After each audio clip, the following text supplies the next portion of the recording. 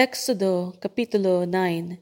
Dahil dito, sinabi ni Yahweh kay Moises, "Pumunta ka sa Paraon at sabihin mong ipinapasabi ni Yahweh, ang ng Diyos ng mga Hebreo, na payagan na niyang umalis ang mga Israelita upang sumamba sa akin. Kapag pinigil pa niya kayo, paparusahan ko ng kakilakilabot na salot ang kanyang mga hayop, ang mga kabayo, asno, kamelyo, baka, tupa at kambing. Mamamatay ang lahat ng mga hayop ng mga Ehipsyo, ngunit isa mang hayop ng mga Israelita ay walang mamamatay. Naitakda ko na ang oras, bukas ito mangyayari." Kinabukasan, ginawa nga ni Yahweh ang kanyang sinabi at namatay ang lahat ng hayop ng mga Ehipsyo. Ngunit kahit isa ay walang namatay sa hayop ng mga Israelita, at nang patingnan ng Paraon, wala ngang namatay sa mga hayop ng mga Israelita. Ngunit nagmatigas pa rin ito at ayaw pa ring payagan ang mga Israelita. Sinabi ni Yahweh kina Moises at Aaron, "Dumakot kayo ng abo sa pugon at ito'y pataas na ihahagis ni Moises na nakikita ng Paraon. Mapupuno ng pinong alikabok ang buong Ehipto at ang lahat ng tao at hayop sa lupain ay matatadtad na mga pigsang nagnanaknak." Kumuha nga sila ng abo sa pugon at pumunta sa Paraon. Pagdating doon, pataas na inihagis ni Moises ang abo at natadtad nga ng mga pigsang nagnanaknak ang mga tao at mga hayop sa buong Ehipto. Ang mga salamangkero ay hindi na nakaharap kay Moises sapagkat sila may tadtad rin ng mga pigsang nagnanaknak. Samantala, ang Paraon ay pinagmatigas pa rin ni Yahweh. Hindi nito pinansin ang mga Israelita tulad ng sinabi ni Yahweh kay Moises. Sinabi ni Yahweh kay Moises, "Bukas ng umagang-umaga pumunta ka sa Paraon. Sabihin mong iniuutos ko na payagan na niyang sumamba sa akin ng mga Israelita. Kapag hindi pa siya pumayag, magpapadala ako ng matinding salot sa kanyang mga tauhan at nasasakupan upang malaman nilang ako'y walang katulad sa buong daigdig. Kung siya at ang buong bayan ay pinadalhan ko agad ng salot na sakit, sana'y patay na silang lahat. Ngunit hindi ko ginawa iyon upang makita sa kanya ang aking kapangyarihan at sa gayoy maipahayag ang aking pangalan sa buong daigdig.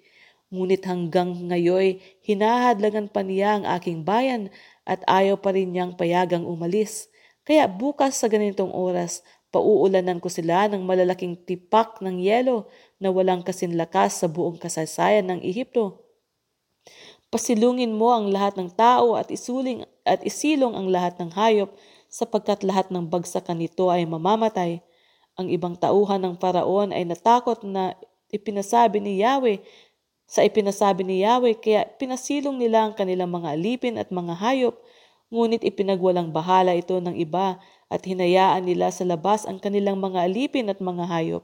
Sinabi ni Yahweh kay Moises, "Iunat mong pataas ang iyong kamay at uulan ng malalaking tipak ng yelo sa buong Ehipto at babagsak ito sa mga tao at mga hayop na nasa labas, pati sa mga halaman." Itinaas nga ni Moises ang kanyang tungkod, gumuhit ang kidlat, dumagundong ang kulog, at umulan ng malalaking tipak ng yelo sa buong Ehipto. Malakas na malakas ang pag-ulan ng malalaking tipak ng yelo at sunod-sunod ang pagkidlat. Ito ang pinakamalakas na pag-ulan ng yelo sa kasaysayan ng Ehipto. Bumagsak ito sa buong Ehipto at namatay ang lahat ng hindi nakasilong, maging tao man o hayop. Nasalanta ang lahat ng mabagsakan, pati mga halaman at mga punong kahoy.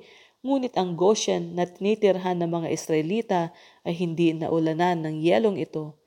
Kaya ipinatawag ng Paraon sina Moises at Aaron. Sinabi niya, "Tinatanggap ko ngayon na nagkasala ako kay Yahweh. Siya ang matuwid at kami ng aking mga kababayan ang mali. Ipinalangin ko sa inyo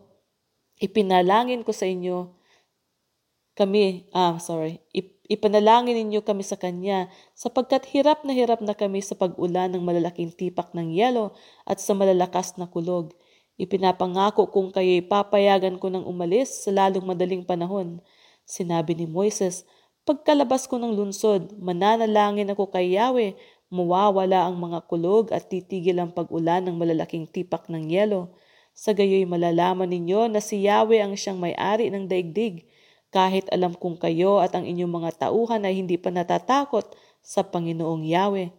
Ang mga tanim na lino at ang mga sibada ay sirang-sira sapagkat may uhay na ang sebada at namumulaklak na ang lino, ngunit hindi napinsala ang trigo at ang espelta sapagkat huling tumubo ang mga ito. Umalis si Moises at lumabas ng lungsod.